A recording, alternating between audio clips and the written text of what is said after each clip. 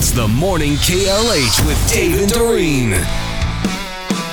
Good morning, Dave and Doreen, along with Marcus, the Morning KLH. Always an honor and a pleasure to welcome this guy into the studio. He just won another Emmy Award. John McGivern. Wow. Congratulations, John. Thank you. And good morning. How are you? I'm good, thanks. How many is that now? 6. 6. I brought them with me, too. You want to see them? I do.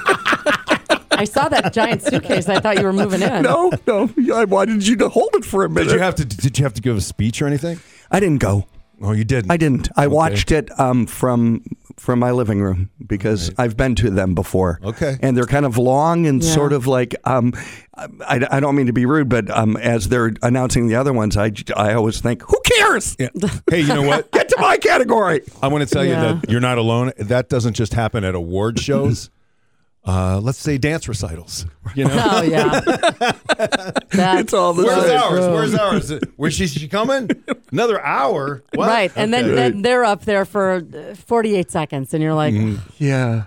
So, but it was great because Aaron Johnson, who is with Plum Media, who is the guy who really made the look of our show, John McGivern's Main Streets, he accepted for me, and he was hilarious. He walked up there, and he pulled out of his pocket like a tiny little piece of paper, and he said, obviously I'm not John McGivern, but John wanted me to accept for him, and he wanted me to thank Aaron Johnson for accepting this award, and he said that I could have one because he has too many at home already. There you go. Beautiful. And of course he wants to thank Lois Maurer. So, but he was great. So I'm thrilled. And as I was telling Pat on the way over, I'm sitting here today with my dear friend Pat Hazel. So Pat Hazel, and we all know Pat Hazel because Pat Hazel wrote Wonder Bread Years.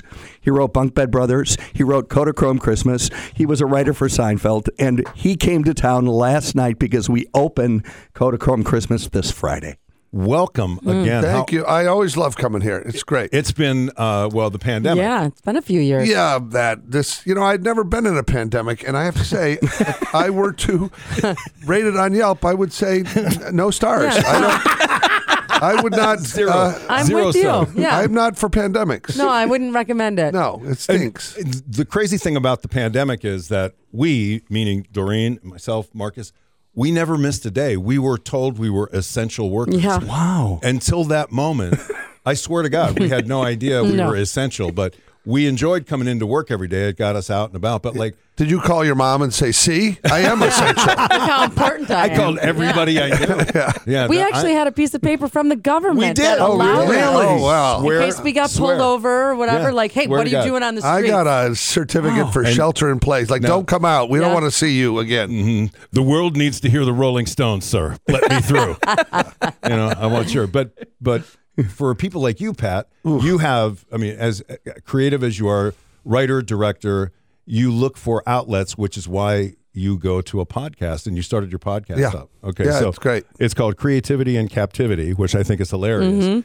But it was the perfect time to start a podcast, wasn't it? It was. It was not even on my radar to do that. I was like, oh, podcast, who's got time to do that, right? I had nothing but time. And I would call, John and I would have conversations on the phone. It's like, what do we do? Like, there's no audience, there's no gathering, there's no production for commercials, there's no, and it was tough, really tough on the arts. Like, the arts people, Right. subscribers, ticket, and I started making up to do. Oh, Yeah, stuff up to do. You're never going to be invited back. Oh. Well, don't listen to my podcast. It's filthy. Well, no, that's exactly why you want to listen to Well, it. other people got COVID. I picked up Tourette syndrome. It was a side effect.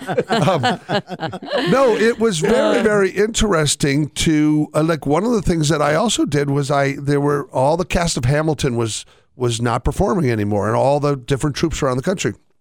And I had a friend that had played the king in one of the things, and I said, "What are you doing?" He goes, "Nothing. Like, occasionally I'll sing for a party on Zoom or something." What? So I know. Yeah. So I made an arrangement with the company to have some of the cast members like do these Zoom 30-minute ham jams, they were called, and you could have Hamilton singers on a Zoom party for your family or an anniversary. That's awesome. Yeah. And it was like just trying to find a place for the voice of artists and Well, I performers. thought the best part, like Pat's podcast, some of the people, Jerry Seinfeld, you talked to, Jason Alexander, You said you started by calling the head of Pixar. Pete Docters, he's the guy that wrote Inside Out and Soul and Up. He's the writer, director, and the chief creative officer.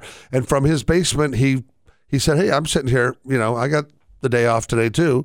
And, there were people at all levels. They were still making animated movies, but they weren't gathering and they weren't coming together for staff meetings in the same way. So, and it was really interesting. What I wanted to do was to have a place where the audience could be behind the scenes of any creative business and find out the creative process of a Cirque du Soleil performer, the aerialist choreographer for Pink that does all the stuff she does on the silks, and that so many interesting. I bet you learned a lot. I learned a lot, and the ones that really fascinated me were the ones where I never even knew there was a job to do. Right? Yeah. There was a guy named Gary Staub, was a dinosaur sculptor for science and history museums.